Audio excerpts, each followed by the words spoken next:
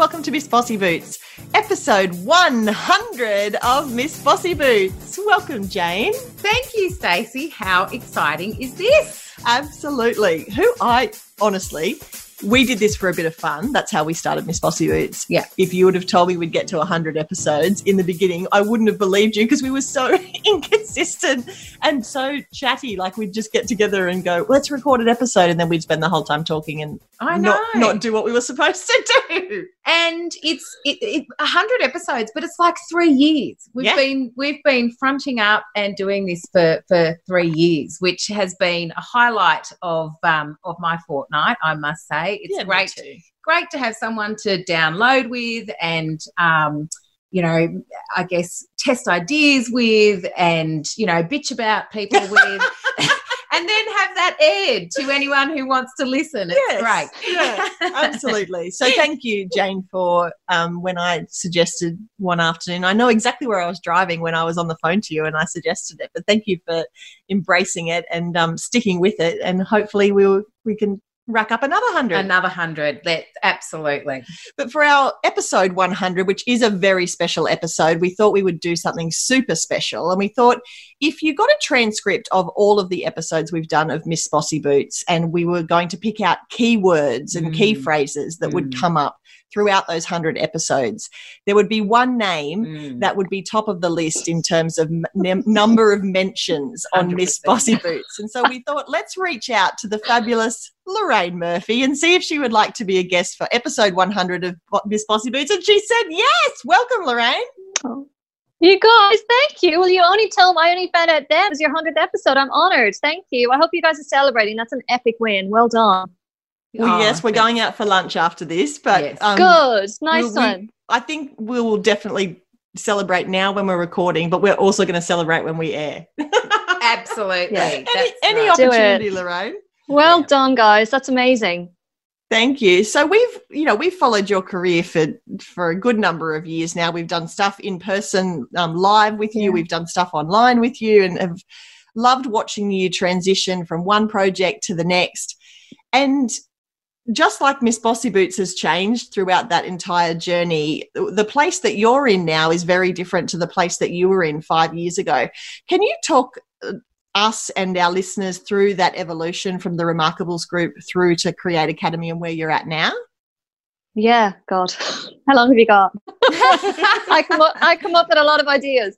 And so I started my first business, as you already touched on. It was called the Remarkables Group in my spare bedroom. That was in May 2012.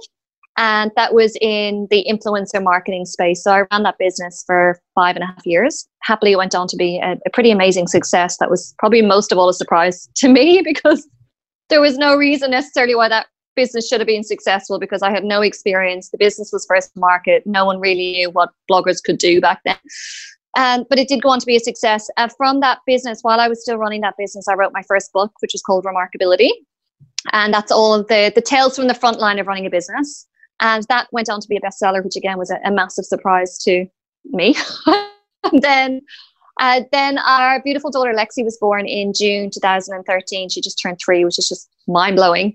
And when she was born, I think a lot of mothers and maybe fathers would also say this, I kind of had a bit of a chance to go, okay, look, what do I really want to create here? And the plan with the Remarkables Group was always to take it global. I was going to move to the UK when Lexi, just before she turned, myself and my husband Wade were going to move together to launch the business over there. So the plan was to take it global, build 5 global locations, and then sell it to a big multinational corporation, and then spend a couple of years doing my earnout, and then go and kind of pursue writing and speaking and mentoring full time, which is you guys have probably heard me say this a few times, it's my heart and soul work. That's like my thing. That lights me up so much. And when Lexi was born, I realized I went back into the business when she was 3.5 months old. And around the point that she was 5 months old, I went, holy crap, time is going to go so quickly. Because when you have got a child, they're almost like a barometer of the time that's elapsed. And, Lexi's 3, and like, holy crap, how much has happened in 3 years? Yeah. And I really just started to ask myself, do I really want to devote 8 years to growing this business, moving to foreign countries, and which I love, but not necessarily to start on the ground, starting that business all over again. It just wasn't lighting me up. So I kind of decided to cut to the chase and to pursue my soul on fire stuff then, rather than waiting 8 years plus to do it. So I sold the business to my business partner, and at the start of 2018, I guess pretty much started the Lorraine Murphy show, whatever that was going to look like. And that month I published my second book, Get Remarkably Organized. That was early 2018. Yeah. And that opened up a lot of doors for me around that organizational space. And I think for me, it's such an example of, like, even yesterday morning, I was walking with my friend Stacey, and I was saying I haven't done my Get Remarkably Organized program for a couple of years. I haven't run it. And she said, but that's your thing. And I was like, but like, do people not know how to do this stuff? And she was like, no, that's your thing. I was like, okay, it's my thing. So that book came out, and that was huge. Like, still, that's the biggest of my 3 books, Get Remarkably Organized, which I guess is Stacey's whole point. She's trying, massively, like, outstrips the other 2 hugely.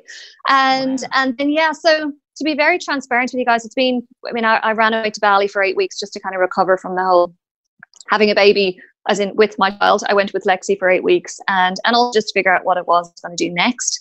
But to be really transparent with you guys, it's been 2 years, and I honestly feel it's probably only in the last 6 weeks that it started falling into place for me with what I'm doing. Wow. And I have to say, as we're recording this, we're all pretty much out. I guess we can say we're out of ISO now.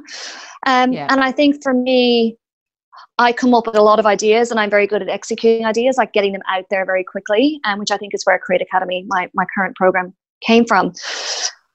But I think it's what does my husband Wade say? He says, your greatest strength is also your greatest weakness. So that's also weakness, because I remember, this time last year, making a list of all the projects that I had on the go, and it was 17. It's just, and it's me and a small support team. So I think what the blessing in ISO for me was it forced me to focus, because it immediately took off the table all of the in-person. So I do a lot of speaking, corporate trainings, workshops. You guys have both been to a workshop of mine in Port Macquarie. So it took all that off the table, which meant, okay, well then, Lorraine, you can only work on these revenue streams right now. And that forced focus, I think, was really, really good for me. And it's amazing to see how much more successful things are being, also how much more present I'm being in them as well. Yeah. So I don't know, this is kind of long-winded, but I published my 3rd book last year, which is Baby Remarkable, which is all about running a business with a family. And right now, my biggest focuses are my online programs, because I'm kind of starting to find my groove with them, which is really exciting. And also retreats. So I hosted my first retreat to Bali in 2018, and was meant to take a group away again in May this year, which has been moved to second half of next year. But I just announced a retreat to Noosa. I announced it fully on Wednesday night. I kind of had shared it with a couple of my groups beforehand. And I think it'll sell out today, which is amazing. Yeah, I saw Again, didn't expect. I saw it too, and I was like, I want to do that. There will be, I will definitely do a second one, because quite a few people aren't going to make it to this one. So, I hope that answers your question, Stacey. There's a lot to talk about. So. Yeah. So one question that I have off the back of that. So you said, like, about 6 weeks ago was when you kind of really realized what it is that you kind of want to do moving forward. Is that a result of the focus, and are you able to share kind of what it is that you've decided to move forward on, and where you really want to show up moving forward? Yeah, sure. Very happy to answer that. I think the big thing was just taking in-person stuff out of it altogether. And what did that then mean that I needed to focus on? And so I think that was one big thing, the forced focus. And I think we all had the chance to be a bit more introspective during ISO. And I know for us now that our weekends are starting to fill up again, it was like so nice just to have a whole expanse of time where we didn't have to be anywhere, go do anything. And I will also say, and again, being I like to speak quite openly, myself and Wade did a lot of work in our relationship during ISO as well, because this was the first time that so we've been together 10 and a half years now. And this was the first time that we had both been under the same roof for more than a month. And never mind 4 months. Just had never happened before. One of us was always traveling, or someone was off doing, launching a business. There was always something going on. Yeah. So I think that kind of really stabilizing things at home and really boosting so much the harmony at home, I think that's given me more headspace and just more energy and more. We're all happier and more motivated when we're feeling loved and loving. So I think that's made a big difference as well. So that might not have been the answer you're expecting, Jane, but I do like to speak openly, because I work with my mentees on this. It's when one area of our lives is going really well, it has a halo effect on every other area. So I think that chance to focus on everything, doing more exercise, eating well, kind of, Yeah. there was definitely ISO eating going on in our house. So yeah, I think it just has a halo effect on everything. So I think that's been really, really helpful as well. So does this mean, so I was going to say, so does this mean, okay, so you were able to be more introspective, you were able to work on your relationship, your in-person work dropped, so you were able to focus more on the online products. But as we move outside of COVID and hopefully outside of social, isolation, and at one point, hopefully we'll be able to travel again and go to speaking events and those sorts of things, will that stuff come back into your life at this stage? Like, is this a temporary pause while you're focusing on this stuff, or is this stuff that will have lasting effect and ultimately change your longer term direction? Such a good question. I actually went and did some planning over Monday and Tuesday this week because, and I think like a lot of people, we myself and Wade both set our goals for the year, and it's like the universe just kind of shook the snow globe and was like, haha, that's, everything's going to change. So I went away because I could feel almost like the snowflakes starting to settle in the snow globe. And I was like, okay, what does this need to look like now? So I took myself away for 24 hours down to Bondi in Sydney and just did some really, really deep planning. So to answer your question, the in-person stuff is still definitely on there, but my speaking, my goal for the next, really for the next 5 years is to just do one speaking gig a month. So just to be a lot more selective about the speaking I'm doing, because I love going regional and doing all that kind of thing, but it's just a lot of travel for 1 hour of being on stage. So it's not to say I don't ever want to do it again, I do, but it's just being more selective and aiming just to do one a month. I think that would be really good. The other thing that I realized during that planning, and it's kind of been a bit of the seed of an idea for quite a while, is up until now, all of my programs I just sell to my community. So my Instagram, my email list, Facebook, I'm just never on Facebook. I should be on more. And so what I've realized is I'm really playing very small. It's almost like me keeping myself in a box where I'll only bring new things to the people who know me and trust me and get me. So my next big thing now is to start taking things beyond that. So really investing in paid social advertising, Google advertising, and just retargeting, just playing a bigger game. Because if I get 3 times the amount of people that I get on an online program when I just sell it to my community, and they're so incredibly supportive. I had 105 people join Create Academy, which in the economic climate that we're in right now, it's it's not something I take lightly at all. So it's just thinking about, if I go bigger on, do less things but go bigger on those things. That's probably the strategy in one line. Do you get me? Yeah, I totally get it. How does it make you feel to take it outside of the comfort zone of your really tight tribe, to take it out to the bigger, bolder world? And I'm assuming you're taking that internationally. That's not just the Australian market. For sure. It's funny you ask that, because there's people from all over the world doing my programs, and you kind of realize I'm working all the time at home right now, and you get to have a global impact. It's amazing. So to answer your question, it makes me feel shit scared, because I feel like it's I'm comfortable. I've got a beautiful community. I feel very in tune with them and how I can serve them, and what I just get them, which is awesome. So just to kind of put my head over the parapet, and it's just this whole thing. It's my limiting belief of when you see someone's Instagram ad pop up, you're like, oh, it's just like, no, that's stupid. It's all my own bullshit. So this is good. I feel like I'm in live therapy on this call to you guys, but so it's just. It's my own BS, so it does make me feel nervous. As my friend Jack Delosa puts it so well, growth can't coexist with comfort. So in order for me to grow, I'm going to have to be uncomfortable for a while. And the thing is, that will become normal, and that will become easy. And then what's the next thing and the next thing, But it's good for us to hear that, Lorraine, because so many of us play small for that exact same reason. But we would think, I don't know about you, Jane, but I would think, well, Lorraine probably doesn't struggle with that because Lorraine's Lorraine. Yeah. But nice to hear that it's also something that, Lorraine does. Lorraine does, and it plays in your mind as well. Because for me, I'm very comfortable where I'm comfortable, and I'm very, very not willing to step out and play bigger. But that's a nice takeaway, so thank you. And as just you were saying that, Stacey, I thought it would be so interesting to almost be able to chart your comfort zone. That I'm sure you guys have seen this image. I shared it myself a few times, that circle of like, this is your comfort zone, and then it's like where life begins, and it's outside your comfort zone. But for me, writing my first book was shit scary. Hosting my first workshop was terrifying. when you guys would have come to that workshop in Port Macquarie, I would have been crapping myself before that workshop. And now it's like I could just rock up and I could happily run a 3-hour workshop without having any material prepared, you know, and that's crazy. If I go back and, you know, talk to past Lorraine, she would just be appalled at that idea and terrified. So I did realize, and you know what actually was really helpful for me happened before I did that planning this week, because last week, the week before last, Jack Delosa reached out to me and said that they were hosting this digital summit. It was called Reboot for entrepreneurs. And he asked me to MC it. And I straight away texted back saying yes. And I was like, I have no idea what I'm signing up here. And I went to the rehearsal with him the following Monday. It was the day before the event.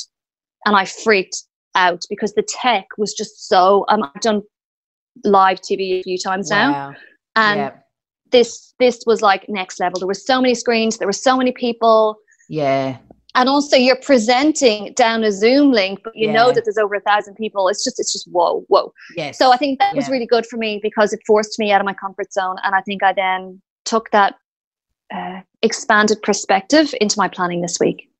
Yes. So awesome. I think that was, so yeah, I think it will be interesting to chart your comfort zone and go, what was really outside my comfort zone this year or this month? And then chart, because those things just become easy then. I mean, Stacey, I'm sure the first time you stood in front of a room and taught some kids, you were like, you know, and now you probably do it in your sleep, as in you dream about it. And Jane, same as you, first time you sat down with a client and gave them some strategic advice, your imposter syndrome's going crazy. So and that's been really a big learning for me over the last couple of weeks, is that there's comfortable and there's way too comfortable. And I think I've been playing in the too comfortable zone for a while now.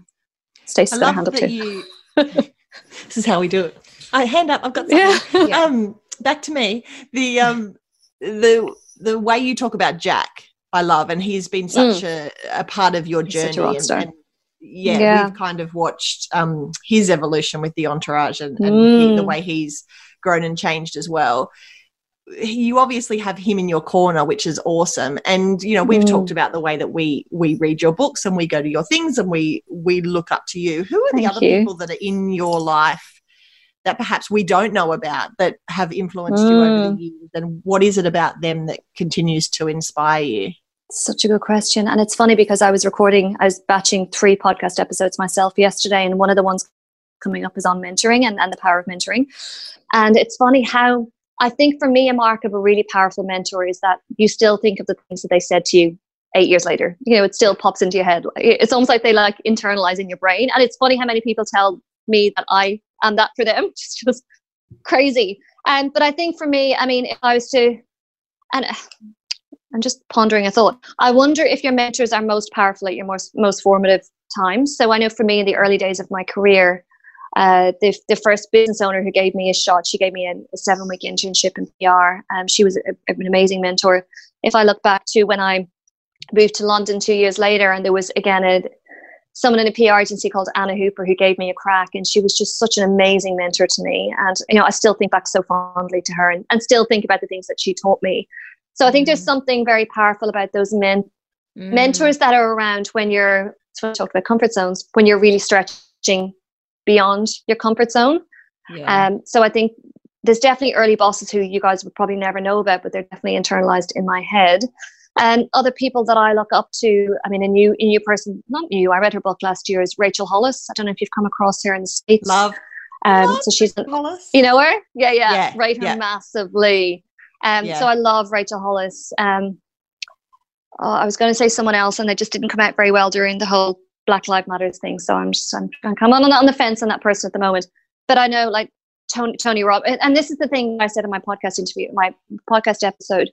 I think we assume that mentors need to know that we exist. You know, we kind of need to be in a dialogue with them. But if I look at someone like Tony Robbins or Oprah or Richard Branson or Brené Brown, like I get to be mentored by them. Just this morning I was listening to an interview that Brené Brown did. Like, we get to be mentored by all these people, but we don't necessarily ever need to come into contact with them. But I mean, I think it would be remiss of me not to mention Wade in this conversation, because when I met him, and you know, it's very similar. It's weird. Myself and Jack we've got this weird kind of soul connection. We both talked about it with each other. But it's totally platonic. It's the weirdest thing, whereas Wade wasn't platonic. But I think both of them saw, and I think this is what a mentor does as well, both of them saw something in me that I didn't see myself yet. Yeah. And it's almost like then you want to stretch and grow to be the person that they see that you can be. And that's definitely the case with Jack and with Wade. And just someone to be in your corner and someone who brings a new perspective. You know, it's funny, I thought that was so refreshing when I met Wade, that he would force me to think about things differently. And now when we're talking about particularly so much going on in the world, I'm like, can you just agree with me, please? just say I'm right. Just say, you know, and he still brings that, whereas now it kind of annoys me a little bit more than it used to. But I think Wade and Sheryl Sandberg said this in Lean In. She said the most important career decision a woman will ever make is who she decides to marry or who she decides to partner with long term. So I think that's, I think I'm very lucky if I can see him as a mentor. Can I just go back to something that you mentioned there, and it was probably just a slip, but you said that there is someone, but you're not quite sure about how you feel about them as the way because of the way they've managed something through the Black Lives Matter. One observation that I've certainly made over the last 3 to 4 months, really. I mean, it feels like 6 months, but it really only has been, 2 or 3 months. It feels like 10 years. God. Is we as a human race, we as business owners, we as parents, we as, community citizens have had to just manage situations that we've never had to even think about. We've read about these sorts of things in history books.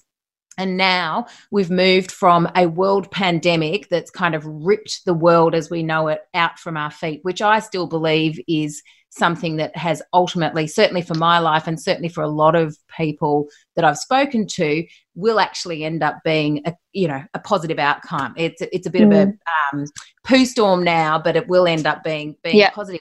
And we've moved from COVID into the Black Lives Matter thing. And one thing I've noticed with the Black Lives Matter is there's a whole bunch of people who really want to do the right thing on this, and they want to help, but they don't know how. And some people are kind of getting out there and doing what they can and just starting. And some people are doing this well, and they're well informed, and they have the right amount of empathy and understanding of the situation to get on that public platform and say the right things. And then there's some people who want to help and are saying the wrong things. And then there's obviously people who are saying, well, what are you talking about? Black lives matter. Every life matters. And they're just being their usual racist selves. So when you talk about that person, is this someone that is ultimately a racist and you went, whoa, didn't realize that? Or is it someone who's kind of got out there and tried to do something that's well intended but has maybe made a mistake? Probably more the second. I mean, definitely not overtly racist for sure, but it's someone who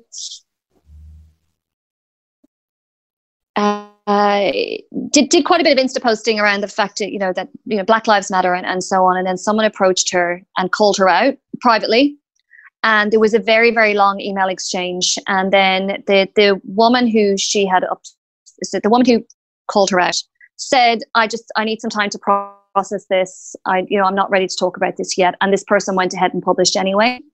And I just felt like that was really disrespectful. And it was when I first saw it, I was like, oh, fair play. She's actually published the whole 6-page PDF of these email conversations. And I read the whole thing. And I said, but she actually doesn't come across well in it. It's very clear that she's forcing her agenda on the other person. So it's kind of complicated. She's not overtly racist. However, she kind of had an opportunity to actually listen to a Black person and what they were saying, and she still forced her agenda on them, which is why I'm on the fence. Yes. Wow, that's interesting. And interesting. It's just an interesting observation that someone that you've looked up to has influenced you. And at a point like this, and something that Stacey and I have said throughout COVID is this is a point where it's really revealing. People are revealed for their true feeling because they're put under a point of pressure and they're acting without necessarily thinking. And so all of a sudden this kind of underlying stuff that people might have hidden really well in the past has just popped out, and before someone's PR person could get hold of it.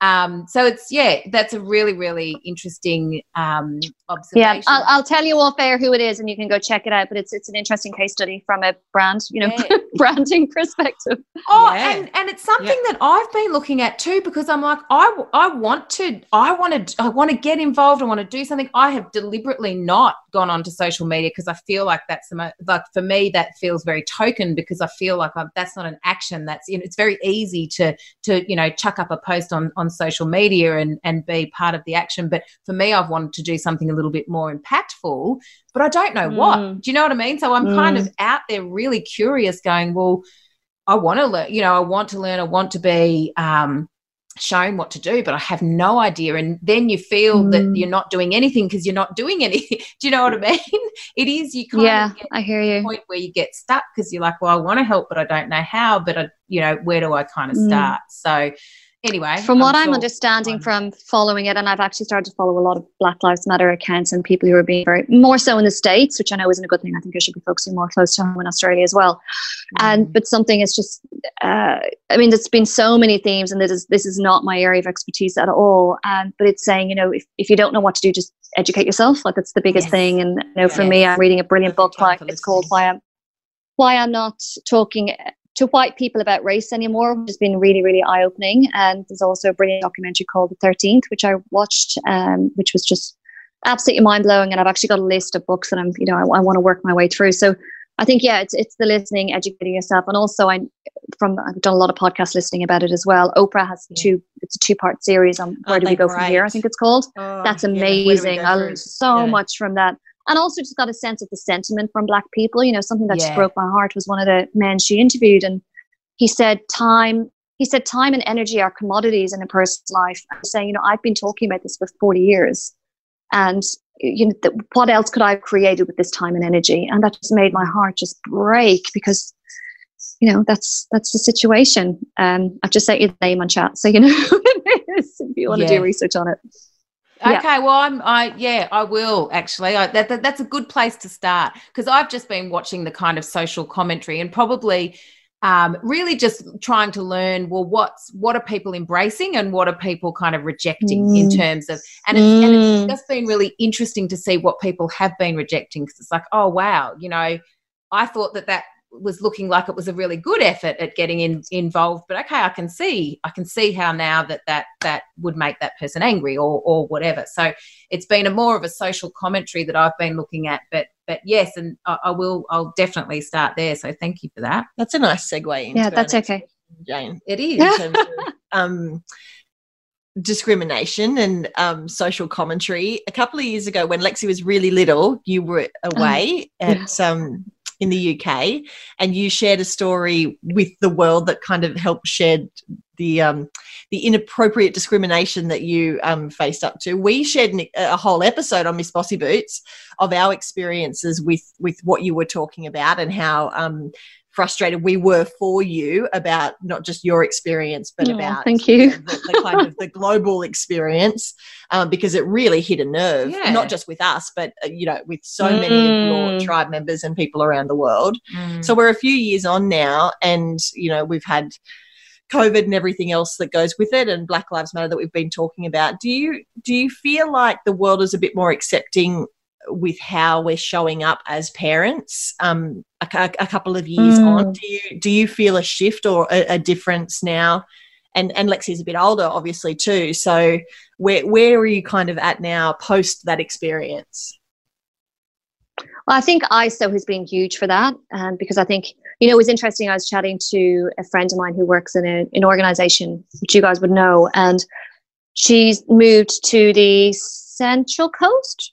She moved to the South Coast with her husband and daughter, and to work remotely. And she was the first person in the business who had done that. So she was working remotely with, a child at home, obviously at daycare sometimes or whatever.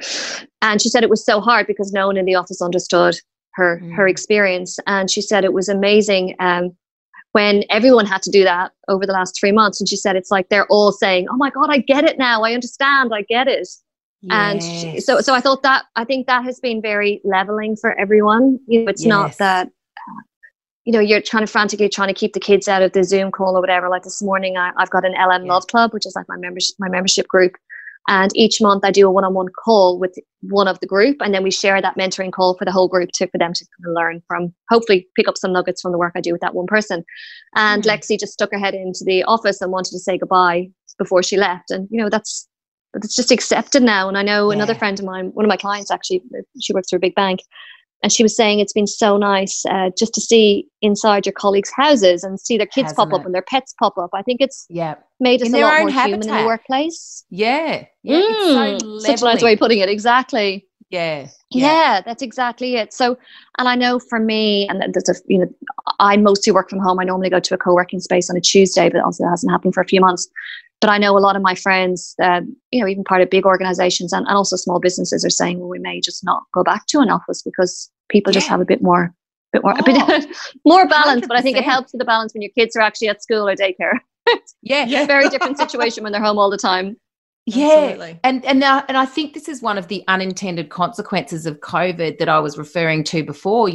While it's been a complete poo storm for a lot of businesses, this is one of the positives. And Lorraine, even working, so we've noticed that as parents, in terms of, it seems like so much more acceptable now that they're you can show up from your home and be working from home, and the kids can get in the background and do the bunny ears behind you while you're in an executive meeting. And I know that my husband's been working from home since day dot. He works with one of the large organizations here, and he's been absolutely loving it. They're not back in the office. They won't be back in the office for a very long time, and I think they will be really rethinking how their the flexibility within their workplace shows up, which is awesome. But one of the other unintended consequences, which is awesome, particularly for businesses and people based in regional Australia, is all of a sudden now, and even like when you were talking about your speaking gigs before, all of a sudden there's so much more opportunity because you can show up via Zoom. So, all the things, for me personally, all the things that I've maybe had to put restrictions on because it's been an 8-hour round trip to Sydney, or a fairly expensive flight, all of a sudden, all of this has opened up, and I can join in events that anyone from Sydney, anyone from WA, we can all just show up equally with the same technology, and there's absolutely no restrictions. So this inclusivity that COVID has brought about, I think, has such a great chance of connecting us, and even for yourself, like the fact that you don't have to travel to actually go and speak at these events, that you can kind of show up for the hour or the couple of hours that you're required and not have to do the overnight or all the flights and the travel that goes with that. Surely that kind of presents a lot more opportunity for you as well. For sure. And I'm actually seeing that more so with Wade's business, because they're working on some partnerships with the US, and he's been reaching out to the US. He's been in his business now for 4 years, and they've been focusing on the US since probably the last 2 years. And there was a whole thing for a long time that the US, you had to be there in order to do the meeting. And now he's having, most Thursday mornings, he's on calls with the US from 5 a.m. Amazing. And because they're accepting, no one can go anywhere. So he's like, this is so bizarre that we're actually drawing closer. We're growing closer to the US market, but we can't even go there. And he spent, amazing. I mean, he would have spent at least 2 months of the year last year in the US. So I fully agree with you, Jane. I think it's an amazing opportunity. Yeah, that's awesome. So Lorraine, thinking about entrepreneurs and people who want to start a successful business, a lot of our listeners are either working in corporate jobs or working from home or starting their own business. What tips do you have for business owners and people that are working who also want to be really present as a parent? How do you mesh that so beautifully together, which you do, and what advice do you have for people who are hoping to do the same? It's a really good question, and I think, like Wade says this, he actually said, I interviewed him for my podcast again recently, and he just said, like, I don't understand how you get so much work done and you still sleep. And I think that's the thing. Maybe it comes down to that. And I've been talking about this a lot over the last few weeks with various different people. But the whole idea of under-promising and over-delivering, I think a lot of us, particularly when we're starting up, we promise our audience the world, our customers the world. So I think, and I do think having a child puts the brakes on that a bit, because you can't, Michelle Obama talked in her Becoming book about, she realized when she had the 2 girls that she needs to reserve a certain amount of energy for home life. And I do absolutely subscribe to that. I can't just leave everything on the field in my business like I used to, because I've got a beautiful little human who needs me to be in a good place. And I'm sure you guys have experienced, when we're in a bad place, our kids are in an even worse place. So there's a big responsibility that comes with that, I think, purely from an energy management perspective. So I think what I would be saying, if you're talking to your audience, if there's someone who maybe wants to start their own business one day, first I would be saying, try and create a side hustle initially.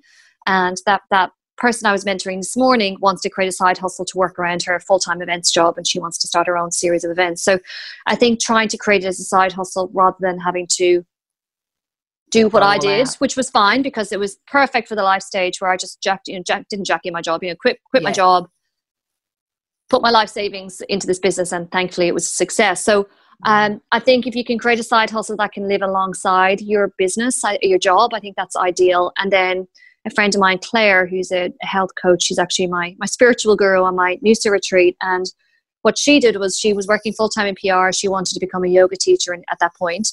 And she just got to a point where she had enough yoga classes on a Friday that she could drop her day of PR on a Friday. And then she dropped Monday, and then eventually she went full-time. So I think given the economic climate we're in, I think a way that you can kind of segue gradually and I think it's just less scary for people, because some people aren't as all in as maybe I wouldn't be as all in now, given that we've got Lexi and as well.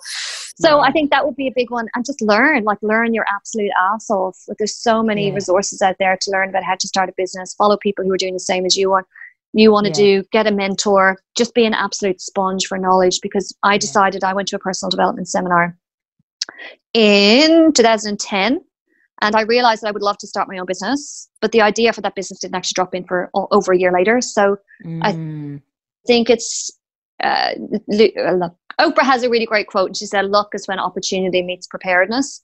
So for me, I was getting prepared, I was learning, I was kind of starting to immerse myself in business and understanding what business was, and then the opportunity was the idea that dropped in for the Remarkables group. And I don't say the rest is history, because that's being very, very very immodest, but that's where it went from there. So I think just getting yourself as prepared as possible, and just being open to opportunities, and being open to the opportunity presenting itself in a way that maybe you weren't expecting. I think sometimes we get very hung up on the opportunity is going to look like XYZ, and then when it's not, it's almost like we have this certain idea of, this is my Mr. Right, and I'm not even going to date anyone who's not that. And we could be passing up lots of amazing men just because we're too rigid in what we expect it to look like, him to look like.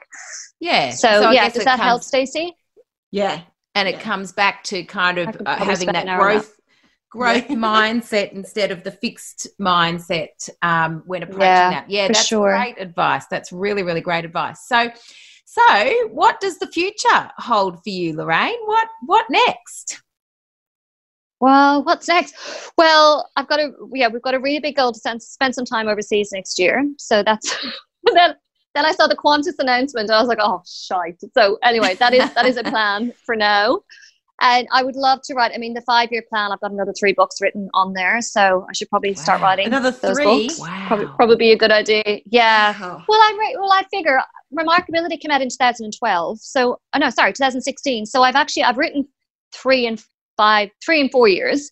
So I reckon I could do that. And the beauty of my work as well, I think, is that the books get easier and easier to write, because the more I spend time with my community, every time I host a retreat or I do a workshop or I mentor someone, like it's all going into my brain about what it is people need, what their biggest challenges are.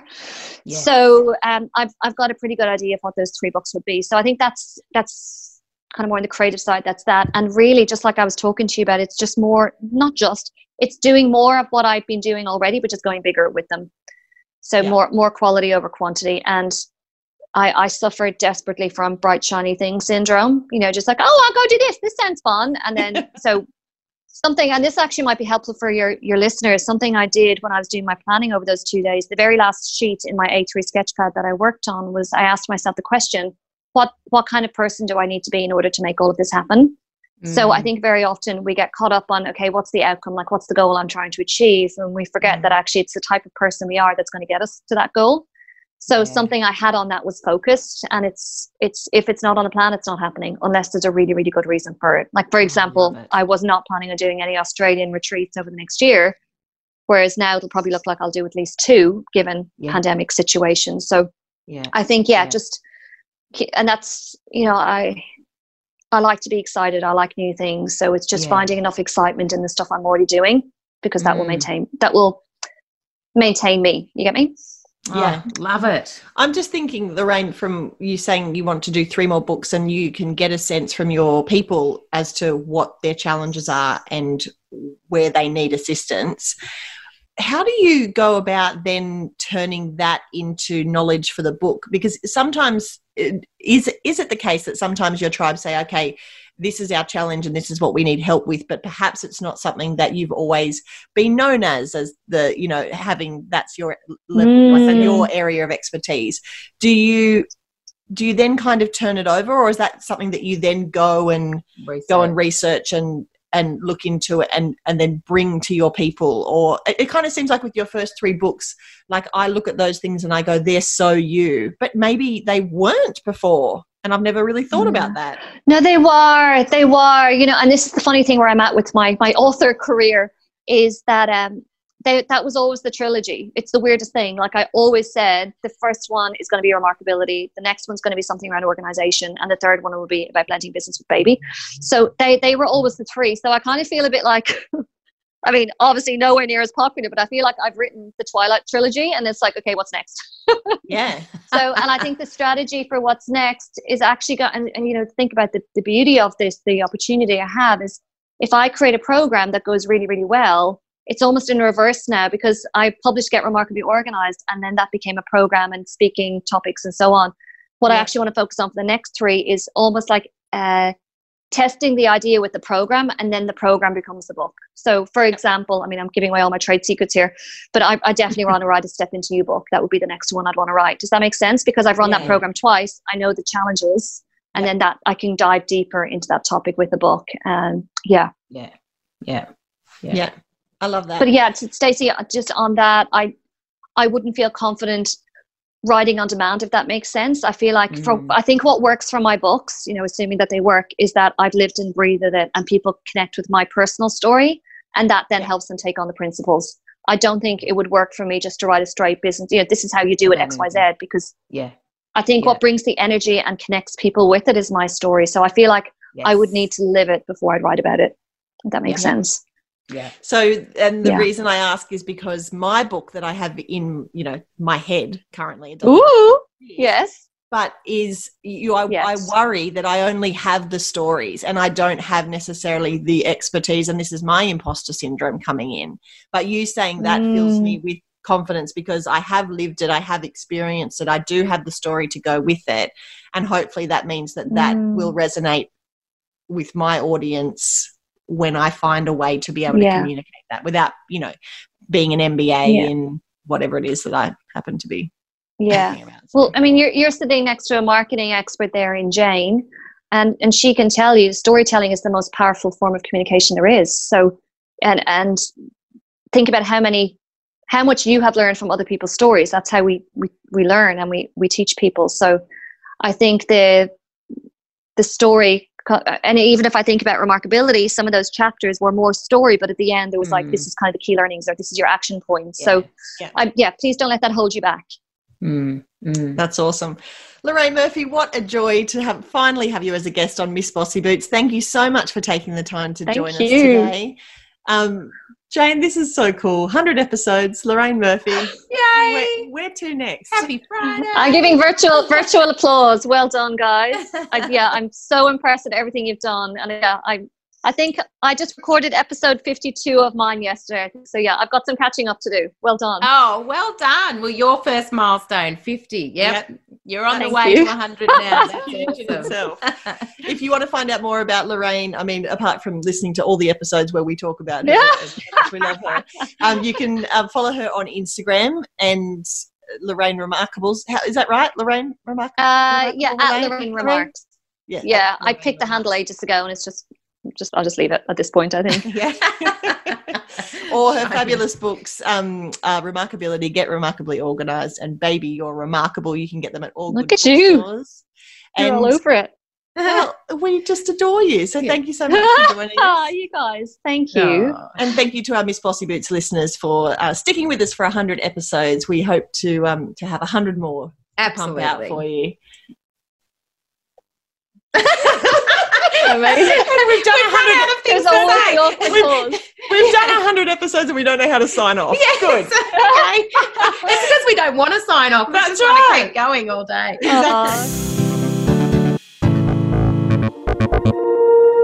You've been listening to another Morgan Media production.